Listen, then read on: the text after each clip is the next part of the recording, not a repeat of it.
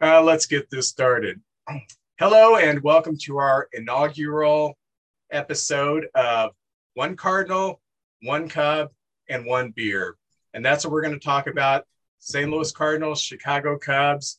Neither of us are really beer drinkers, but it just sounded right, so we put it in there. And we're going to have discussions on a weekly basis, both as a YouTube channel show and as a podcast. And one thing that will differentiate us from a lot of people is we're not here to yell at each other and say the Cardinals suck, the Cubs suck, so on and so forth.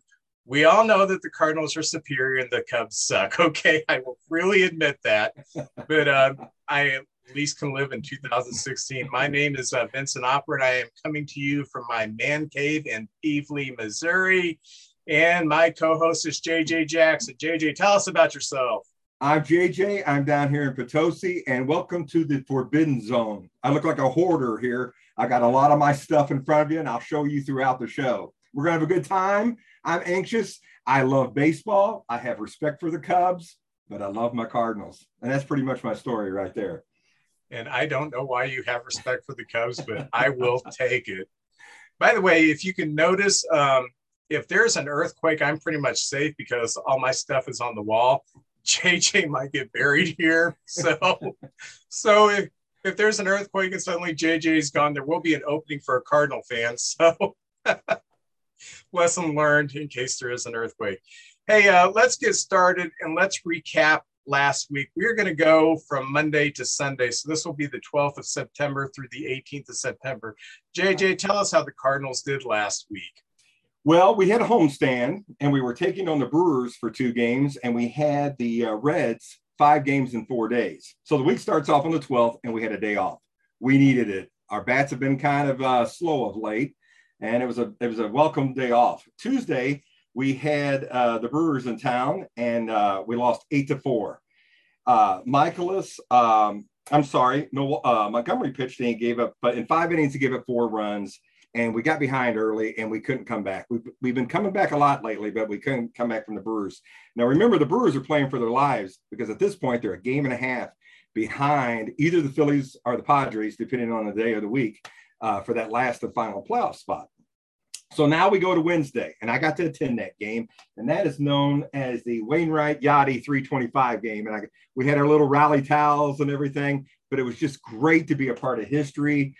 Got my Budweiser here with one Yachty and one Wainwright on it. Very cool, I think, anyway. And great game, packed house, maximum capacity. We won 4-1. The crowd was really into it. Wayno was in trouble throughout the game, but he was on the ropes, but he came through. He got the win. He's 11-9 at that point, and he got his 195th win. The Cardinals only have 2 other pitchers over 200 wins, and so he's right there on the verge of being the third. Who are they? They are Bob Gibson and Jesse Haynes are the 2 guys above 200 wins. Dizzy Dean was not above 200? No, Dizzy had about 5 great years, got hurt in the All-Star game, and never was quite the same after that. For those 5 years, he was one of the best Cardinal pitchers ever. But, of course, we had Steve Carlton, but he didn't pitch long enough. Anyway, we got 2 over 200, and Wayno's on the brink of it, and I hope he comes back next year. In that game, too, we had home runs from Arenado, his 29th. Lars Newbar hit number 12, and Pujols got his 50th RBI of the season. Not bad for a 42-year-old guy. He just keeps on rolling. The bullpen came in for 3 innings and gave up no runs. Good game overall. I did not know this until the postgame show, but every inning, Wainwright was changing uniforms because the Hall of Fame wanted a uniform. The Cardinal Hall of Fame wanted a uniform. So every inning he'd come in and have to change uniforms. So I'm sure that took him out of his game a little bit. Yeah. So we split with the Brewers, which is a win because the Brewers were desperate to catch some ground on us and the last wild card. So now we enter Thursday, and we're going to play the Reds. And we're going to play them Thursday, Friday, a doubleheader on Saturday, and then Sunday is the final game of the series. Well, Thursday, the 15th, we lose 3-2.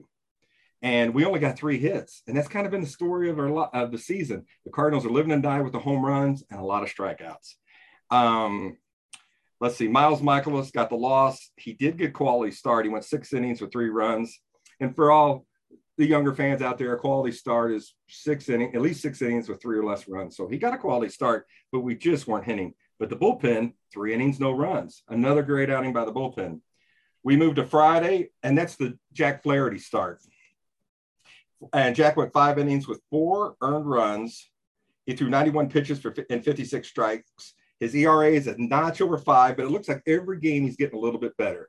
His accuracy is a little off yet, but still like spring training for him, technically. Helsley, in that Friday game, we won that game. The bullpen pitched 4 innings and only gave up 1 run, and Helsley got his 18th save. Pujols hit his 690. He tied A-Rod with that game, 696, or that's where he hit 696. I think I can't read my writing there. Since July 10th, Albert has been hitting 324. So that's been outstanding for us. Then Saturday came and we had the double hitter. And basically, first game was Hudson. I was glad to have him back from Memphis. I'm pulling for the kid. 8 innings, no runs. And we end up getting the win, and Yachty hit his 5th home run. And then in the nightcap, that was Quintana. He came in, pitched 8 innings, and gave up no runs. Former Cub. I remember he was in his prime with the Cubs too. Oh, no. He was in his prime with the White Sox. Oh, you bought him for his prime, but you didn't get it. We gave up Dylan Cease and Eloy Jimenez, 2 studs. That guy who turned out to be a 3rd or 4th starter. So we were. Oh, yeah, that was a killer for us. I'll address that probably sometime this winter. But Edmund got 6 hits, 3 hits in each game. Tommy Edmund, it's good to have him back. He's been struggling a little bit. And then Sunday, again, no hit. We just aren't hitting. The Reds beat us 3-0. Let's see. The bullpen pitched great, but we did lose the game 3-0. And we're just having some problems. And some of the points, we went 4-3 for the week. Outstanding. The bullpen, some of the highlights, 21 2/3 innings with only 5 runs given up. And Montgomery and Quintana, since coming over, have pitched 18 games for us. And the Cardinals have won 15 of those 18 games. Now, they didn't get all 15 wins, but as a team, we won 15 of those 18 games. Big pickup for them. And finally, Tommy Edmond this week. Love the guy. 25 at-bats, 8 hits. Just a fantastic. And that's it. That's all I have for the week. So the Cardinals go 4-3. Anything over 500 we'll take, and we're holding a strong lead in the division.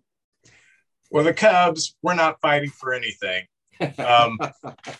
It's another transitional year for us. But on Monday the 12th, we went to New York to play the Mets. And Javier Assad, one of our rookie pitchers, he pitched 6 strong innings, gave up 1 run. And we won 5-2. Brandon Hughes came in and he got his 5th save. And you're thinking, 5 saves, what's that mean? Well, we're kind of doing a bullpen by committee. So 5 saves for the Cubs this year with a bad team is pretty good. And Ortega and McKinstry we got from the Dodgers for, I think, maybe some chewing gum or something.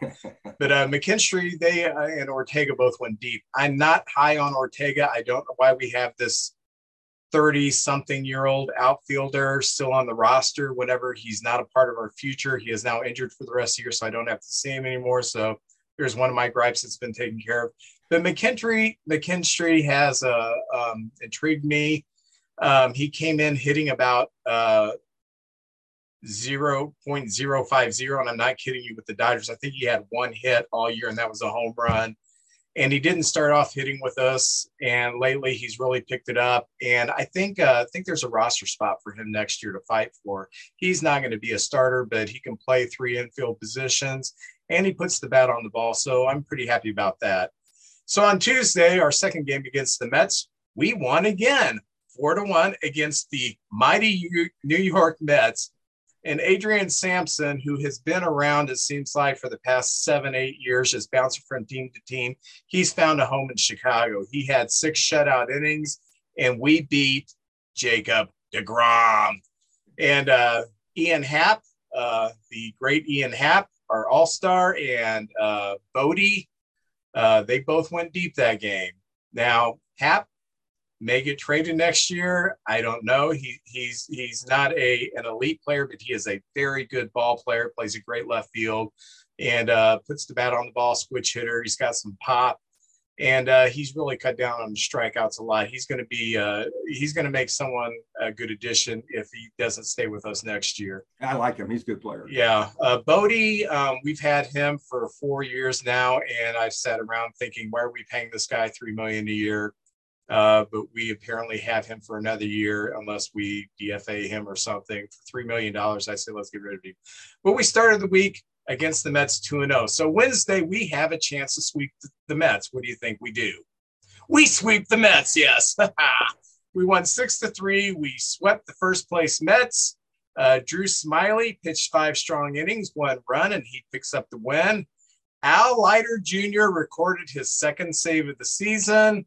And Yan Gomes and PJ Higgins each drove in 2 runs. So we started off the week with a sweep of the Mets in New York. Very good. We had Thursday off, Friday the 16th. We have the Rockies coming into Wrigley, and we're pretty pumped up because we've won 3 in a row here. And we won 2-1 over the Rockies. Marcus Stroman pitched 7 innings, gave up 1 run. Manuel Rodriguez picked up his 2nd save, and McKinstry went deep again. Happ drove in the difference maker in the 5th. And so we started off the series with the Rockies on Friday with a win. But Saturday, things looked bad for us. We lost 3-1 to the dreaded Colorado Rockies. But Hayden Wesneski, we picked him up from the Yankees for Scott Efros, who was one of our relievers halfway through the season. The Yankees, desperate for bullpen help. That's why they picked up Efros, who was having a pretty good year for us. And that's why they gave us Wesneski, who is a pretty good prospect. And he proved that. He pitched 7 innings, gave up 1 run. But Adbert Alzolay, who has been injured the entire year, he made his season debut coming back from the injury in the 8th inning, 3 strikeouts. And we're thinking, all right, Adbert's great. He's back, you know. And then in the 9th, he gave up 2 runs and we lost. So, yeah. Then Sunday the 18th, we again lost to the Rockies, losing the series 2-1. We lost 4-3. Once more, Javier Assad pitched. This time he didn't fare so well. 2 innings, he gave up 4 runs. Yan Gomes had 3 hits that game, including a home run. But it was a loss to the Rockies. So we had a 4-2 week. And, you know, the positive I look at is that we swept the Mets.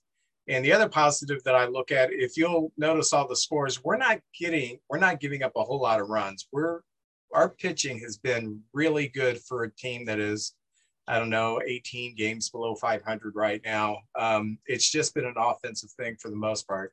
Since the All-Star break, we have had, I think, the 2nd or 3rd best starting staff in the majors. So things are looking up. And so there is some optimism here in Tivoli and in Chicago. So I'm telling you, no matter what the Cubs do, they always are a tough game for the Cardinals. If they're down at the bottom, they always give the Cardinals a tough time. We're lucky to get 2 out of 3 against them. I think that the all-time series is right about 500. I think so too. I mean, it fluctuates by maybe 10 games every now and then, but it's always really close. And that's what's great about a rivalry. That's what's great about baseball. Anybody can beat anybody on any given day. And, you know, it's like I've told people what I really love about baseball. Like in football, you lose on Sunday, you're depressed for a week. In baseball, you can lose 100 games, but that means you've won 62 games that year. That means you've woken up happy the next day 62 times, you know. I'd rather do it 100 times, but, you know, baseball gives you a lot more breathing room for some victories during the season than any other sport. And that's definitely. Sparky Anderson one time said 99% of the times, every team wins 60 and loses 60. It's what you do with the other 42 that matters. Oh, yeah. And that's really what it comes down to, you know? It does. It certainly does. Hey, JJ, I thought people could use a little introduction of how we became fans of our team. So go ahead and tell us how you became a Cardinal fan.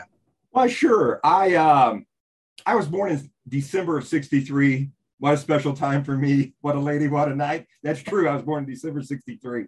And I'm from Arkansas, and I spend my summers with my grandfather and my grandmother. And my grandfather would come home from work, do a few chores, and then he'd put KMOX on. And at first, I was just time to spend with my grandfather. But as we listened, we just loved the Cardinals and baseball. We had Mike Shannon and Jack Buck. And from June to August, every year I'd listen to every game with him. It was a blast. If we drove around town, you could hear the transistor radios or the cars driving by, and you could hear Buck and Shannon on the radio and the Cardinal game going on. Now, back in the 70s, we didn't have many games on TV. I mean, we might get 2 a year. There was Monday night baseball, and there was Saturday game of the week. And most of the time, the Cardinals were not on those games. But every once in a while, we get a Cardinal game down there to see. But it was great because baseball is the kind of game where you can talk while the action's going on in between pitches and everything. And Buck and Shannon would tell great stories. My grandfather, a fan from all the way back in the 30s, would just tell me stories about these players.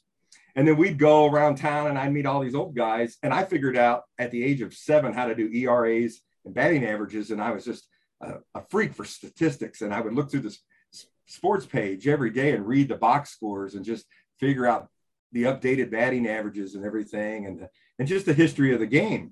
So when I started playing Little League, I would occasionally meet someone like me. Like there'd be the novice baseball fans, but then you'd have the diehards who knew all the little things, and I'd have some kind of kinship with those kids.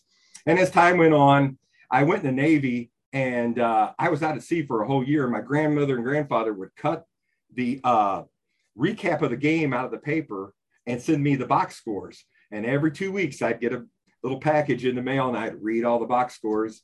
And that, because back then there was no cell phones and there was no laptops. I couldn't keep up with the Cardinals. And then Desert Storm happened. And again, I had no way to any kind of media at all. And my grandparents would send me the box scores and the recaps in there. And 76, I got to go to my first game, Mother's Day, Sunday, Cardinals Astros. We lose 1-0. Bob Watson hits a home run over Lou Brock's head, but it was great walking up in the bleachers and seeing all the green, AstroTurf, I believe it was. Yeah. The white uniforms, the red hats, and the Astros had these psychedelic jerseys at the time, and I could tell you the whole lineup for each team at the time. And finally, in '96, I got to take my grandfather to his first game in the second Busch Stadium, Dodgers, Cardinals. We win. And we beat Hideki Nomo in the game. So that was the only game he actually saw in person. So that's basically it in a nutshell, how I became such a Cardinal fan and pretty much eat and sleep and breathe it. Wow. It's kind of funny because I went to my first professional baseball game in Busch Stadium in 1977 or 78.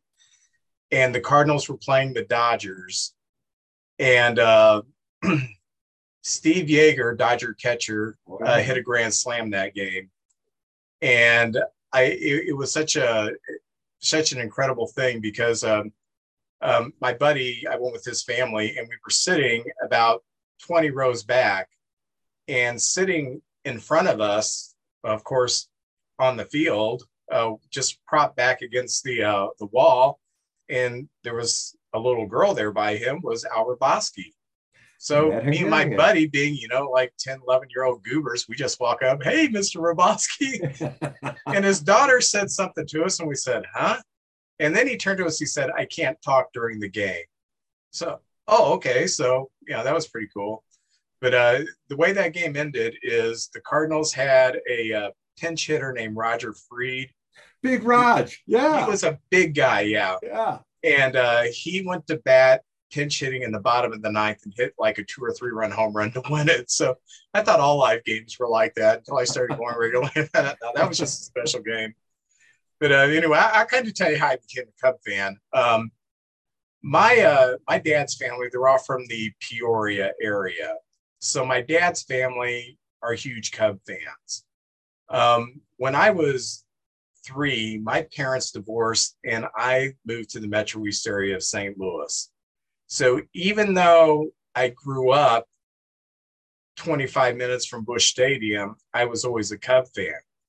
I was a Cub fan before I was a baseball fan. What I do remember is whenever I was little, we would be at my grandfather's house in Canton, Illinois, and we would be, this sounds disgusting now, we would be eating gooseberries from his gooseberry bush and wax beans, raw wax beans, listening to a Cub game. That's one of my earliest memories. Okay. But I knew I was a Cub fan. I wasn't a baseball fan. And I was about 10 years old and I turned on a baseball game. And my mom came in and she said, "Do you know what you're watching?" I said, "Baseball." She said, "Oh, you're watching the All-Star game. This is when all the best players get together and have a game." And the Cubs had a third baseman named Bill Madlock who won a couple batting titles with the Cubs. And I knew I was a Cub fan. I didn't know much about baseball, but he was co-MVP of that All-Star game with John Matlack from the Mets. And so I thought, okay, well, I'm a Cub fan. This Cub guy is the MVP of the All-Star game of all the best players. He's obviously the best player in baseball. So he was very good. Yeah. So that's kind of how I fell into it. And you were right. Even in St. Louis, there weren't a whole lot of games that were broadcast in the 70s. I think we got like 35 to 40 away games. No home games were ever broadcast unless it was a national broadcast. Had Monday Night Baseball, the Saturday game of the week. The Cardinals were never on there, but they would broadcast about 35, 40 away games a year. Contrast to that, I got cable whenever I was in 7th grade. And during the baseball season, I could watch every Cub game. So being I was raised in a family of Cub fans and the Cardinals were down in the 70s and there wasn't a whole lot of exposure, it was pretty easy for me to gravitate towards the Cubs. So that's how I became a Cub fan living in St. Louis. I didn't do it just to be a rebel or anything else, because there's other things I would much rather do, like root for a team that doesn't get made fun of all the time. But that's my kind of adventure on how I became a Chicago Cub fan. And now through the magic of MLB.TV, I can still watch them whenever I want. So, oh yeah, it's a good time to be a baseball fan. It really is. It really is.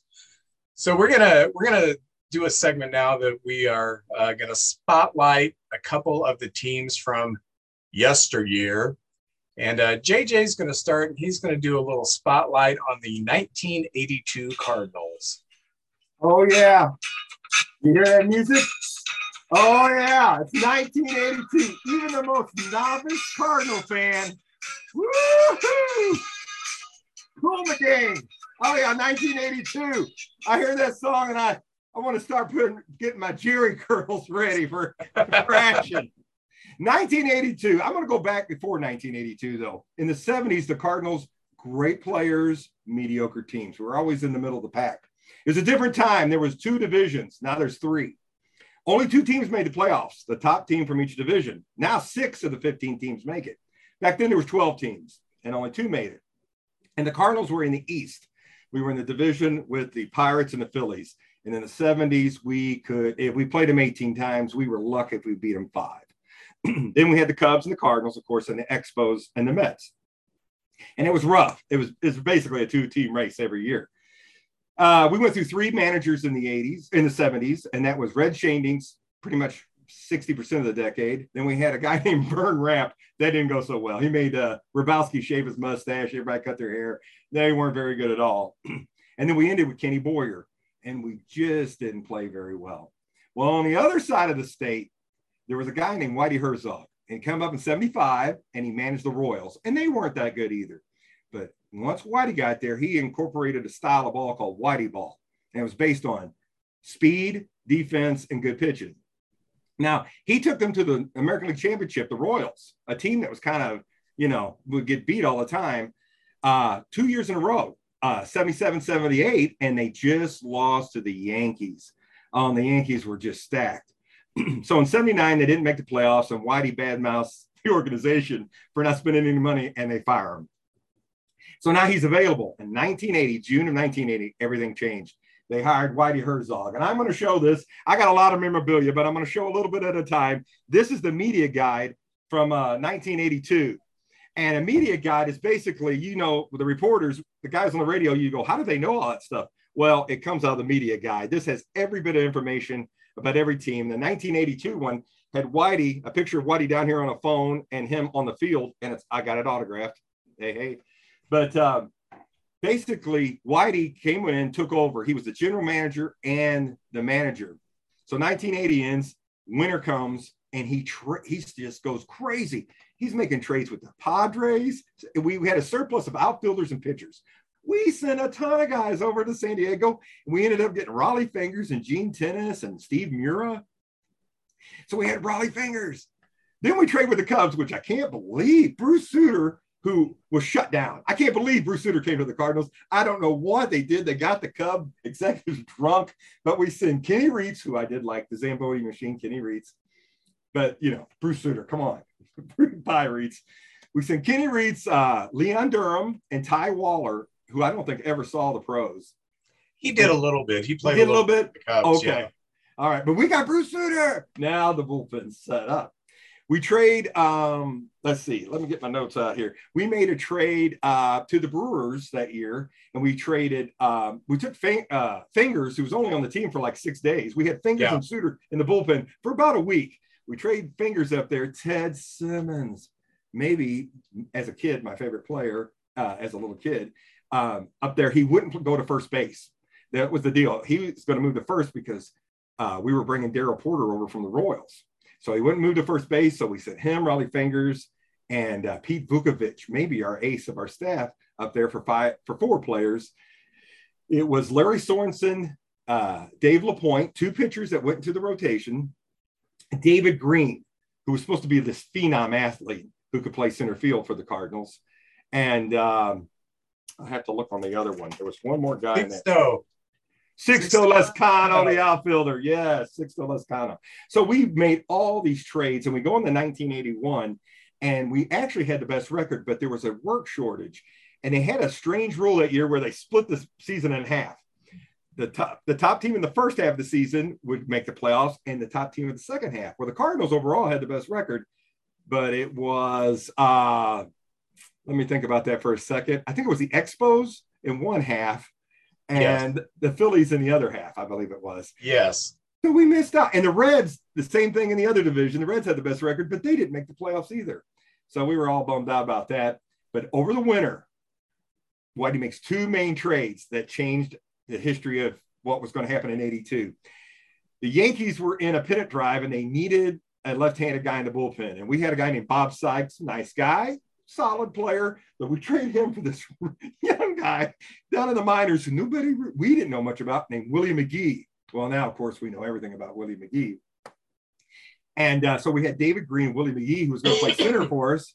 And then we had a shortstop. The guy could hit, and the guy can make plays, but he was just a little inconsistent. And him and Whitey had a few brouhahas. I won't get into it too much. But the guy was named Gary Templeton. Gary Templeton was great. A 300 hitter, could field, a top-notch player. And we traded him to San Diego for this guy who was about in his 5th year, Ozzie Smith. I'll be honest with you, and I'm wrong as much as I am right. I was disappointed. I was like, Gary Templeton, Ozzie Smith's a 210 hitter. Well, it didn't take long. Whitey knows what he's doing. Just go with what Whitey wants to do. And, you know, Ozzie was only like I said, 210 hitter, but he could steal bases. Gary stole some, but not as good as Ozzie. So now going into the 82 season, every average Cardinal fan can tell you that roster. We had Porter catching, Keith Hernandez at first base, who I think is one of the top 2 defensive first basemen ever to play the game. Tommy Herr, a guy, Hernandez was 79 MVP, by the way. Tommy Herr at second, a great defensive player, a solid player. The Wizard, he made every second baseman look better.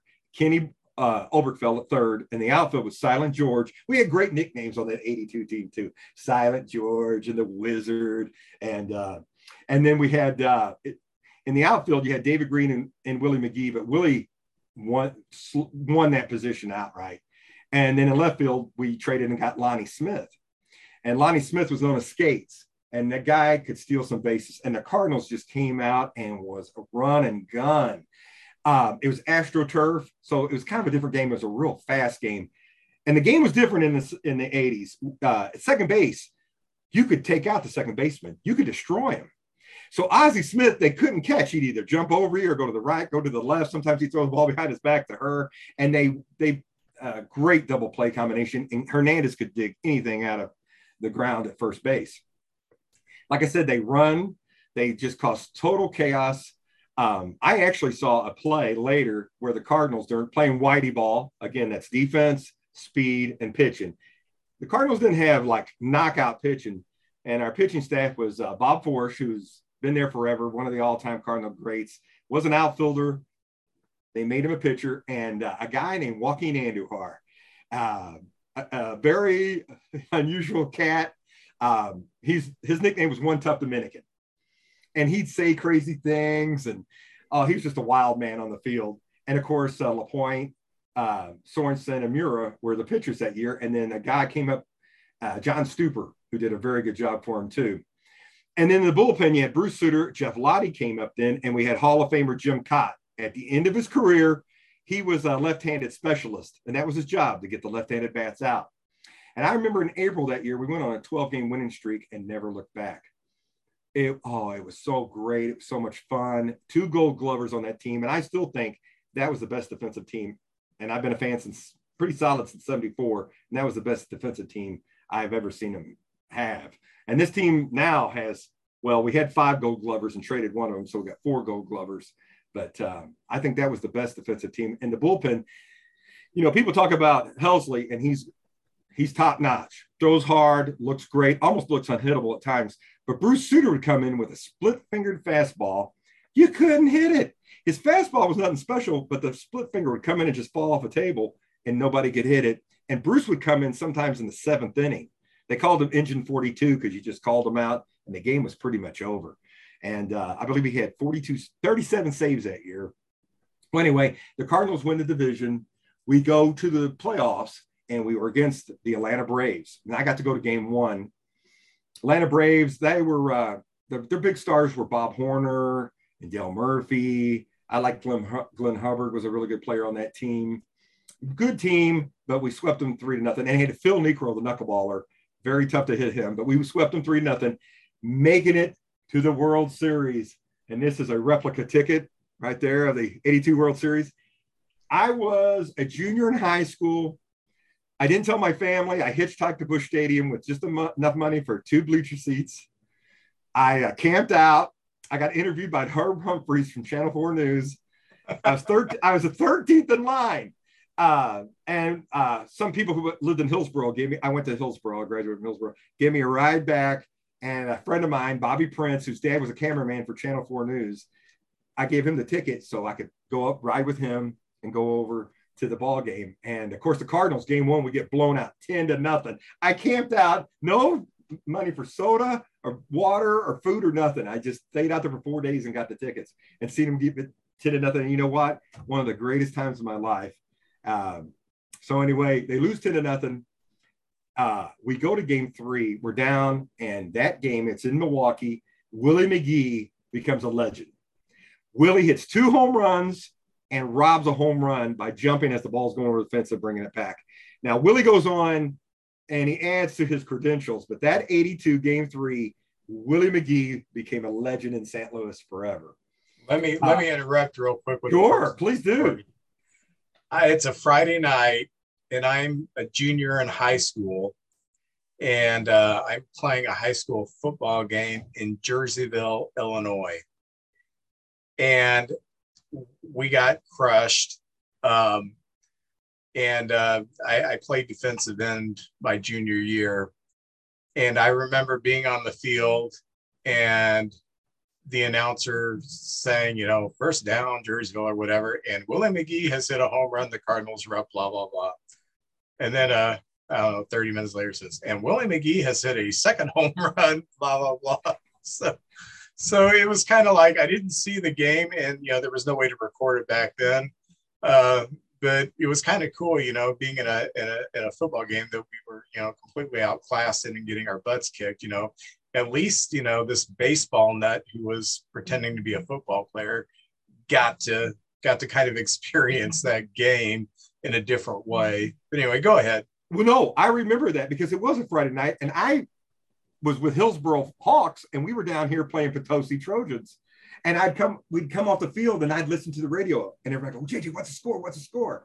And, you know, I kept them up to date all the way back home on the bus. And I remember in school, we did have a girl, Karen Hasner. If you're out there, Karen, I love you. She wore her little Brewer batting helmet to school every day, and we would give her love. But, you know, come on, it's Cardinal Nation, baby. And the Cardinals end up winning that. And one of the most iconic moments, you know, I collect everything. I got a problem. My wife knows I got a problem. Is the famous Bruce Sutter throwing to Porter, striking out Gorman Thomas, Game 7. We win. And the thing about it was, as a kid, I didn't think the World Series was possible. That was for the Phillies and the Pirates and the Dodgers and the Reds and the Yankees. Didn't think it was for the Cardinals. And when Whitey came, we started to believe, like, you know what? We're just as good. Plus, all those players in the 70s were getting older, and the Cardinals had built this fast team, and it was just electrifying. And one of the funnest times, that Whitey ball era from 80 to 89. You know, that was a great time in Cardinal baseball. Capped off with, we had 2 more World Series appearances, but that 82 championship, you know, people still talk about that to this day. And I got a lot of stuff around the house, and people come and talk and tell me their memories. So anyway, Cool in the Gang, 82, Whitey Herzog. It doesn't get no better than that. Well, surprise, I am not going to talk about the 2016 Chicago Cubs on our inaugural podcast / YouTube channel program. I'm going to talk about the 1985 Chicago Cubs. For those of you who don't know, and those of you who may remember, 1984, the Cubs won the division and went to the postseason for the first time since 1945. And we had a great team. We had a lot of older players, but they were very good older players. We had Jody Davis catching that we got from the Cardinals.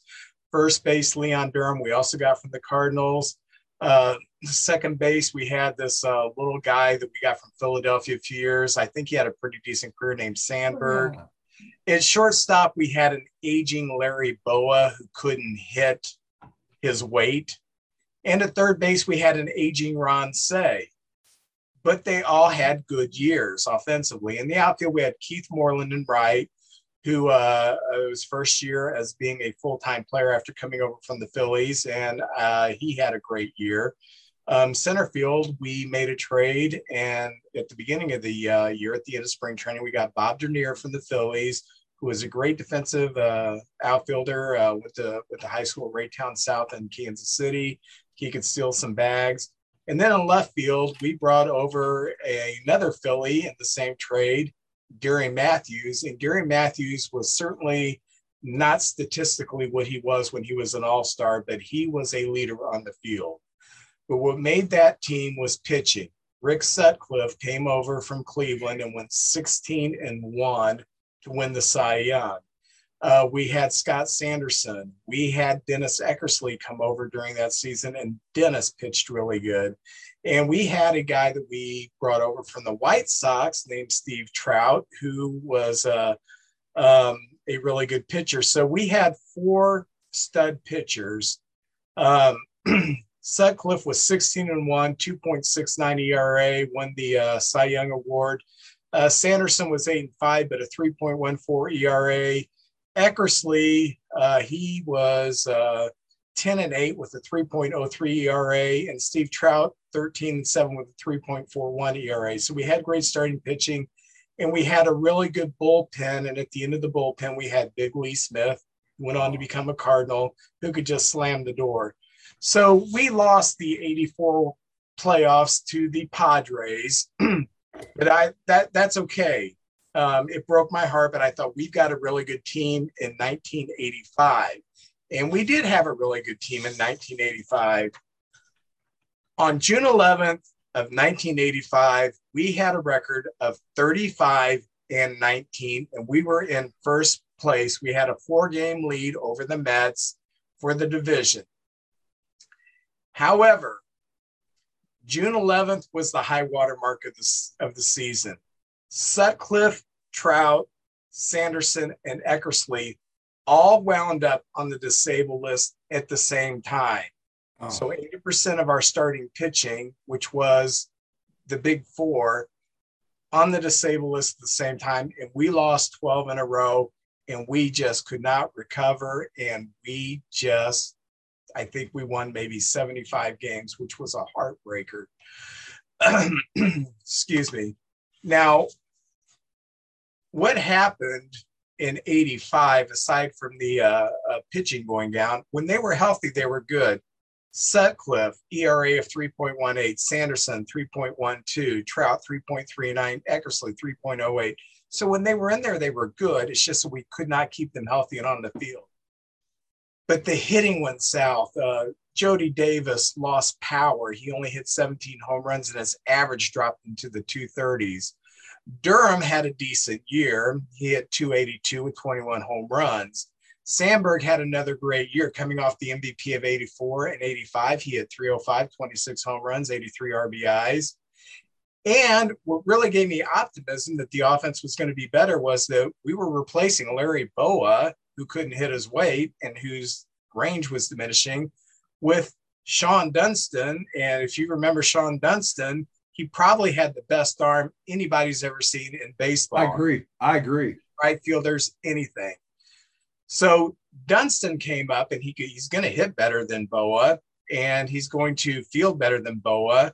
And Dunston just could not get it going his rookie year. He did end up with 250 at-bats. He had 260, 4 home runs, 18 RBIs.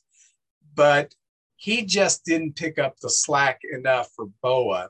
Say's average dropped to 232. Gary Matthews, he just fell off the table, only drove in 40 runs.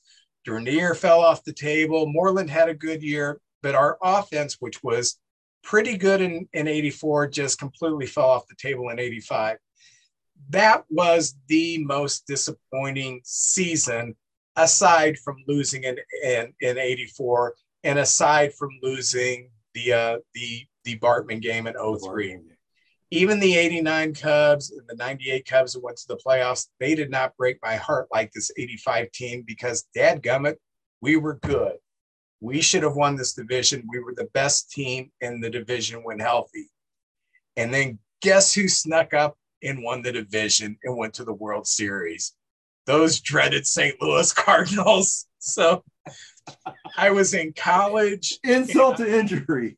I had to hear about it all the time. So that's the two teams we were spotlighting today. And with all that heartbreak, the Cubs, it's almost like an opera. There's just so much heartbreak.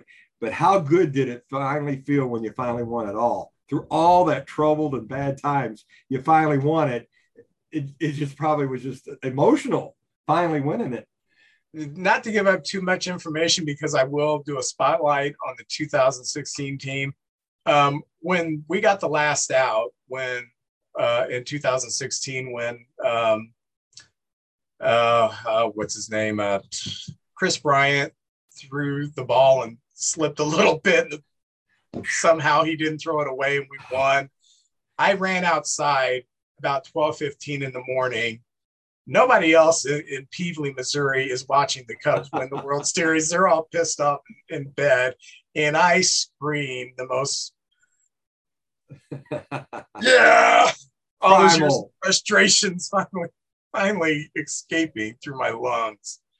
Oh, what a beautiful, beautiful time. But we'll visit that. Some all right, sounds good. You're going to spotlight your all-time favorite player who you never saw play. Let's hear about it. All right. My all-time favorite Cardinal. My all-time favorite player is actually Ted Williams. Okay. I love Ted Williams. But my all-time favorite Cardinal is Enos Slaughter. And Enos Slaughter was number 9, and you're saying, well, do you have any special effects for it? I have a copy of the left field wall. That's right, Vince. I have the left field wall right here. And Enos is number 9. And he's resting right here between retired number 6, Stan Musial, and number 10, Tony La Russa. So that's Enos Slaughter. He's in the actual Hall of Fame. Enos Slaughter, his nickname was Country. He played, the reason I love this guy so much is he played with this insane intensity. He played like a man possessed by the devil himself. He was the first guy that I know of when he would walk, he would fling his bat down and sprint to first base. He sprinted on the field. He sprinted off the field. And I think Enos is the guy who kind of said in St. Louis, and this is just my take on it, people make mistakes. People make errors. People have bad stretches. But if you hustle, even the other team, if you hustle, the Cardinal fans will love you forever. If you give your all, and that's what Enos Slaughter basically was. He was a guy who just gave his all. He would dive. He would slide into the bag. He get in fights with the other team. He loved the Cardinals. He loved being a Cardinal and give you everything he got. One of the stories about Enos was Pete Rose's father loved Enos Slaughter. And that's how he taught Pete as a kid to play ball, like all out. Because I've only ever seen 2 other players, when they walk, they sprint to first. And one was Pete Rose, and the other one was David Eckstein. David Eckstein would throw that bat down and run fast as he could to first base. He gave his all, and I appreciate it. I don't know how you feel about Pete, but that guy played all out. Even in the All-Star game, as Ray Fosse knows, he played all out. Well, Enos played for the Cardinals. He played 19 seasons total, and he was a 10-time All-Star. And he played 1938 to 1942 with the Cardinals, but then he lost 3 years to World War II. And it was the age of 27, 28, and 29. And I don't know how you feel, Vince, but I think your prime years are 27 to 32. And he just missed 3 years, his prime years. There's exceptions to the rules. I mean, there's guys that come out of the gate who's 19 years old who light the world on fire, but they're few and far between. And then you got the Barry Bonds who are 42 and hitting 72 home runs. You got those guys too. But for the most part, your best years, your prime years, 70, are 27 to 32. And Enos missed those 3 years. He had 2,383 hits. And, all the fans like to extrapolate, well, if he got 160 hits a year, he'd have this many. You just never know. He could have been hurt. I mean, who knows? Yeah.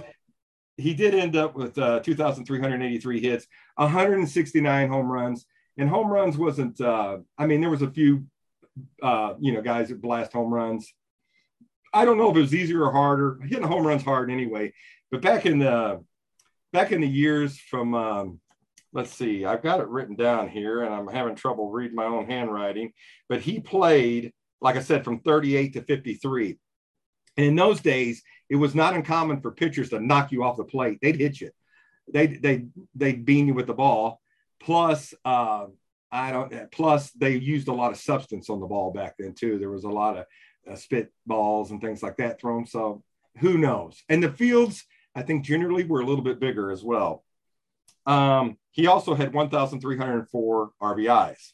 Now he comes back and he plays from 46 to 53 with the Cardinals, and then he gets traded to the Yankees. And he is he's a 4-time World Series champion, and he won 2 World Series with the Cardinals. Now, while he was gone, the Cardinals went to 2 more World Series and won one and lost one, but Enos wasn't a part of those teams. But he'll forever. I got a few pieces. I got 7 pieces signed by Enos, and I have a few of them. I have 2 of them with me right now that I'll show if that's okay. But sure. Enos Slaughter, I met him in junior high at a baseball card show, and he was an old man at that point, and he was such a nice guy. I just love the guy. And in 1946, we're playing the Boston Red Sox. We're in the bottom of the 8th in St. Louis play, and the game is on the line, and Enos is on first base. And Harry Walker hits a ball to center field. Center fielder gets it. Enos is on his way to third, of course, because he runs like a crazy man. They throw it into Petsky, the famous Petsky pole from the Red Sox history, the foul pole, throws it in. They're telling Enos, slow down. He takes off. He keeps running like a crazy man. Petsky turns, can't believe he's going. He double pumps and doesn't throw as much conviction as he probably normally would. And Enos hook slides, and it's called the Mad Dash. And I'm kind of show you that. And Enos signed it, it says Enos Slaughter, 1946 World Series. And that's one of the most iconic moments in Cardinal history. I absolutely love that. And I'm going to make a plea to the St. Louis Cardinals. They have all these bobbleheads every year, and that's great. And you're celebrating the players, but there's no Enos Slaughter bobblehead. And as president of the Enos Slaughter fan club, you need the Mad Dash, the 1946 Mad Dash Enos Slaughter. That would be great. I also have a plaque here that's not signed, but it's got all his statistics on it when he played with the Yankees. He went on to a couple of World Series with the Yankees, 2 wins and 1 loss in World Series with the Yankees. And Casey Stengel, one of the all-time greatest managers, said he never seen a player that wanted to win as bad as Enos Slaughter. And I just think it shined through when he played the game. And I have some statistics here, and there's one statistic that's going to blow your mind. When you see all these players today and their statistics, and a lot of them have some great statistics, this is one I don't think you see from any other player. Enos Slaughter, in his career, in this 19-year career, he walked 1,018 times. Okay, that's solid for a guy who's played that many years. 1,018 walks. He struck out 538. He only struck out 19 seasons, 538 times, and walked twice as many times as he strikes out. You'll never see that. There's nobody in the game today that does that. Now, there's other players that have other parts of the game. Okay, but Enos Slaughter, as far as intensity, fouling balls off, he didn't take a bat off, and he battled. He's an outfielder, right fielder, and he just played with that intensity that I absolutely love. And on some of the all-time Cardinal list, he's number 6 in at-bats. And when you get to number 6 in Cardinal history, and not to be disrespectful to any other team, but you're up there with the guys with one name, and you know who they're talking about. The only guys who have more bats than Enos in a Cardinal uniform are Stan, Lou, Yachty, Ozzie, and Red. So he's up there in high company. He's number 5 in total bases, number 7 in doubles, 4 in walks. And he, didn't get to play his whole career with the Cardinals either. 5 in runs, and he was number 3 in triples. And they said the only time they ever seen him cry was when he got traded to the Yankees from the Cardinals. So that's Enos Slaughter. I absolutely love the guy. Here's a few little other things I'm going to show you before we move on to Vince's player. But back in the 40s, this is from 42, when you would send a fan letter in, they would send you a postcard. And that's a postcard with Enos Slaughter on it. And it's just a form letter here that says basically, thank you for supporting our team and loving the Cardinals. We hope you could for your continued support. And it's signed Enos Slaughter. Now, I didn't see this one signed. Usually in those days, they had clubhouse kids. They'd flip them some bucks and they'd sign all the stuff. But he actually wrote something back on the back. You don't see that very often. So anyway, I have that piece, and I do like that. And then I have a 1954 Redmond chewing tobacco card. These cards used to come in the packs of tobacco, and that's a 1954 Enos Slaughter tobacco card, Redmond. I don't know. I'm kind of proud of that. I thought I'd show it off. But anyway, that's my player. I'm spotlighting Enos Slaughter, and I hope you learned a lot about him because he was just tough, great guy, loved to play baseball, loved to fight, and he loved to win. And the Cardinals, I think that's our best era of baseball there too, the 40s, because we went to 4 World Series in that decade and won 3 of them. Yeah. Anyway, that's my 2 cents. Well, before I spotlight my player, I just want to let you know that Patrick Wisdom just went deep for his 23rd. The Cubs are down 3-1 to the Marlins in the 7th inning. Ex-Cardinal. But at least we're not going to get shut out today. So I am going to highlight a former Cub who was actually from St. Louis. Kenny Holtzman was born in St. Louis. He graduated from University City High School in 1963. And Holtzman, who was Jewish, still is. I guess you don't lose that, even though he's an older man. And his 174 career victories are the most in the major leagues by a Jewish pitcher, even ahead of Sandy Koufax. So he's kind of an overlooked guy. But he came to the Cubs. He came up in 65 and pitched a little bit. But 66 was his rookie campaign, where he had an 11-16 record for a team that finished in last place. So to win double digits as a rookie for a last place team, that's pretty good. But what really has always captivated me about Holtzman was his 1967 season. He was with the National Guard, which meant he could only pitch on the weekends. So during the week, he would be doing his duty, and then he would go to Chicago and pitch one game during the weekend. Pitching is a you have to be a creature of habit to be a starting pitcher. Everything is very regimented. What you do, those 4 days of rest leading up to your start, you do long toss one day, you do something else another day, and you kind of ramp yourself up to where you're ready to pitch again. It's a combination of you've got 4 days off, you're going to rest, and then you got to prepare for the next start. So you rest and ramp up. He really didn't have a chance to do that in 67. He only pitched 12 games. In 12 games, for a team that was up and coming in 67, but wasn't a great team yet, he went 9-0, which just completely floors me that he can have his attention divided by something as important as being in the National Guard and baseball. And baseball for him at this time was that was the part-time job, and he excelled at it. 9-0 in 12 games, so he pitched great. In 68, he was 11-14, and then he posted consecutive 17-win seasons for the Cubs. 69, we'll highlight the 69 Cub team that, the team that one of the first Cub teams that blew it. In 69, he no-hit the Braves. And what was really amazing about his no-hitter against the Braves is they were a first-place team. They went to the playoffs that year. They had Aaron. They had some great hitters, and he no-hit them. 3 walks, no strikeouts. That's how much the game has changed. Yes. I mean, if you have a guy who strikes out maybe 7 for every 9 innings, that's really not considered a strikeout pitcher. At that time, that was a dominant strikeout pitcher. So he wasn't much of a strikeout pitcher, but he could pitch. He pitched a second no-hitter for the Cubs in June 3rd of 1971 against the Big Red Machine, Cincinnati, with Pete Rose, Tony Perez, Johnny Bench, a great team that he also no-hit. After the 71 season, he was dealt to the Oakland A's for Rick Monday. Rick Monday had a solid career with the Cubs and went on with the Dodgers, won a World Series with the Dodgers. So it was a pretty even trade at the time because Monday was looked at as a highly touted prospect. Well, if you know much about the Oakland A's at the beginning of the 70s, from 1972 to 1974, they won 3 straight World Series championships. And Holtzman was the 3rd starter behind Catfish Hunter and Vida Blue. So you're talking about 3 at the top of the lineup. Catfish Hunter, Hall of Famer. Vida Blue should have been a Hall of Famer, got himself a little messed up.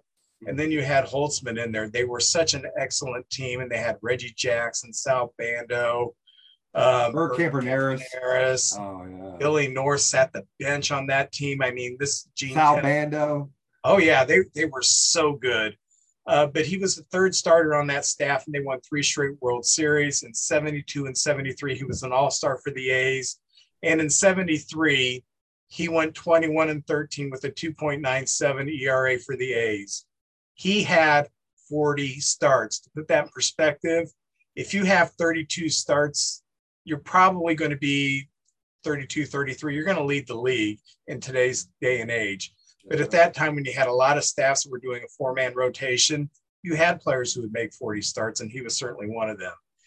In 1976, he, along with Reggie Jackson, were traded from the A's to the Baltimore Orioles. And then come June of 76, he was traded to the Yankees. And he was kind of faded into a little bit of obscurity. What really caught my attention, what brought my attention to him is in June of 1978, he was traded back to the Cubs, where he finished his career in 78 and 79. June 12th, 1978, I'm watching Monday Night Baseball, and the Cubs are playing the Reds. And they bring in Kenny Holtzman from the bullpen. And I think he pitched 3 innings, gave up a couple of runs, but he he held the Reds down just enough for the Cubs to get the victory.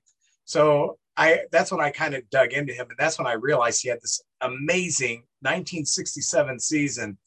And the reason he's my player I want to spotlight is because nobody ever talks about that amazing season. And I think it's one of the greatest things that ever happened in baseball, one of the most amazing things that happened in baseball. For a person using baseball, professional baseball, as a part-time job, to have a perfect record is just amazing. I did not know that. That's very cool. Thanks, Vince. And a lot of people don't know that he is from St. Louis. So I didn't know that either. Yeah. So we're going to wrap up the show doing what kids do. We're going to open up baseball cards.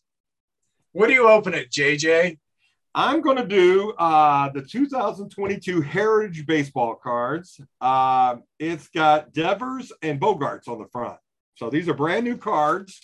There's so many companies that put out these cards, but they're Heritage cards because they got them looking, I believe these are it looks like the 1973 cards. Oh, yeah. Yeah, or maybe that's 74. Maybe that was 74. 73, 74 tops. Yeah, the 74, the tops. And some of these guys, they've got a little silhouette and you're of the position you play. So the pitcher would be like in mid-throw, and then the shortstop would have his hands on his knees and everything. And some of the highlights here. Oh, I like this. They have the 2021 victory leaders. Remember those cards where they put the victory leaders on there? And it's Garrett Cole, the Yankee pitcher, and I'm terrible with names. Julio Urias from the Dodgers. Urias, yeah. Yeah, Urias. And that's pretty cool. I like that old style look because those are the classic cards. I got, let's see who we got here. I've got Walker Buehler. Hey, he's hurt for the year. That's a very nice card to have. A young pitcher. Another one of I know, Vince, where does these Dodgers get these pitchers from? They just keep Urias, Walker, Kershaw, that Derek May kid with the Pepe Longstocking hair. AJ Pollock. You know what? He's an underrated player. Yeah. AJ Pollock, a very good player. I like that. The old classic bat on the shoulder pose right there. DJ LeMahieu. Right there. Yankee. Let's see. Former Cub who we traded to Colorado for Ian Stewart. LeMahieu goes on to win batting championships and have a great career. And Ian Stewart, I don't even think made it through the season. JJ, you put me in a bad mood now. I'm sorry. Well, it's the damn Topps Heritage cards. Oh, I like this. They have Atlanta wins the World Series. And of course, the player spotlighted on it is Freddie Freeman. Can you believe the Braves let Freddie Freeman go? And he ends up firing his agent because I don't think he knew the final offer. Freddie Freeman, it's not fair to give him to the Dodgers. First off, the best team in baseball, they get Freddie Freeman. And he should have stayed a lifetime Dodger or the Brave. Brave, yeah. Yeah, Brave. Oh, this was worth the pack alone. Adam Wainwright. Right there, Adam Wainwright, who we got from the Atlanta Braves. And, hey, one of the all-time greats right there. Number 2 all-time strikeouts in Cardinal history, only to Bob Gibson. Oh, and there's only 2 Cardinals with over 2,000 strikeouts, and Adam Wainwright's one of them. Ozzie Albies, the second baseman from Atlanta. There you go. Very good player. John Lester. They have him as a Cardinal, but that's an old Cub player right there. Not trying to rub it in. And the John Lester we got was not the John Lester you guys had. We got the best of John Lester. You did. And for the life of me, the thing about John Lester, he had no pickoff play to first base, and he had a long, very good career, but no pickoff play to first base. He picked off Tommy Pham. All right. I stand corrected. And you know what? And I like this. It's a rookie, and it's the All-Star rookie team, and they have that little trophy on there for the All-Stars.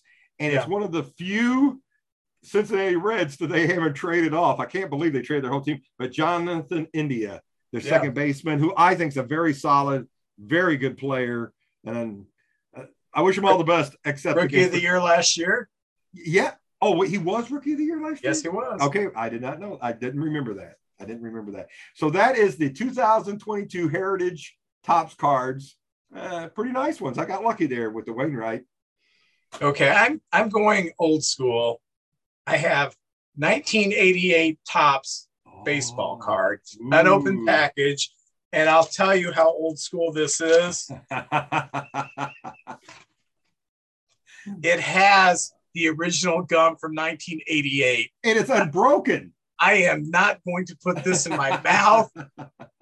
Don't let the cat or dog eat it. It might be toxic.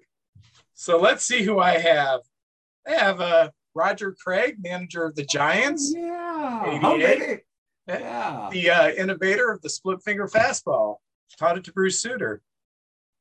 Rod Booker. Forgotten Cardinal. Yeah, he had a brief cup of coffee. He also got a baseball card. Yeah. He's a good hitter for the White Sox, Mr. Greg Walker. Yes. Pretty good hitter. Oh, I have another Cardinal. Former Cardinal Tony Pena. Love Tony Pena. He'd throw you out from his knees. He had a gun. A good Pirate, too. He started out with the Pirates. Former Cub, who we got from the Cardinals, who never played for the Cardinals, but Pat Tabler. He was known for hitting with the bases loaded. For some reason, he had a knack for that. Cardinal pitcher Bill Dawley. Oh yeah. Ed Correa from the Rangers. Who cares? Greg Gagne from the Twins. Played second base for the Twins when they won their World Series in '87 against the Cardinals. Jerry Brown, who went on to become the governor of California. And he dated Linda Ronstadt. Yeah, there you go. Former Brave Gerald Perry. Oh, yeah. He played for the Cardinals briefly, too. He played for the Cardinals, yes. Oh, former Cardinal Chuck Finley. Tawny Catans. Yeah. Beat him up. Crap out of him, yeah. Jack Howell from the Angels. Who cares? Tony La Russa, the manager of the Athletics. Hey, Tony. There you go. Sid Bream from the Pirates. The famous play at the plate. Yeah. For the Braves. That throw when Andy Van Slyke told Barry Bonds to move in. Barry Bonds flipped him off. Yep. And he was playing too deep, couldn't throw him out. Sid Bream, who could not run at all. No. But him and Yachty would have it'd be nip and tuck down the stretch. The best card in the pack, I saved this for the last as soon as I saw it.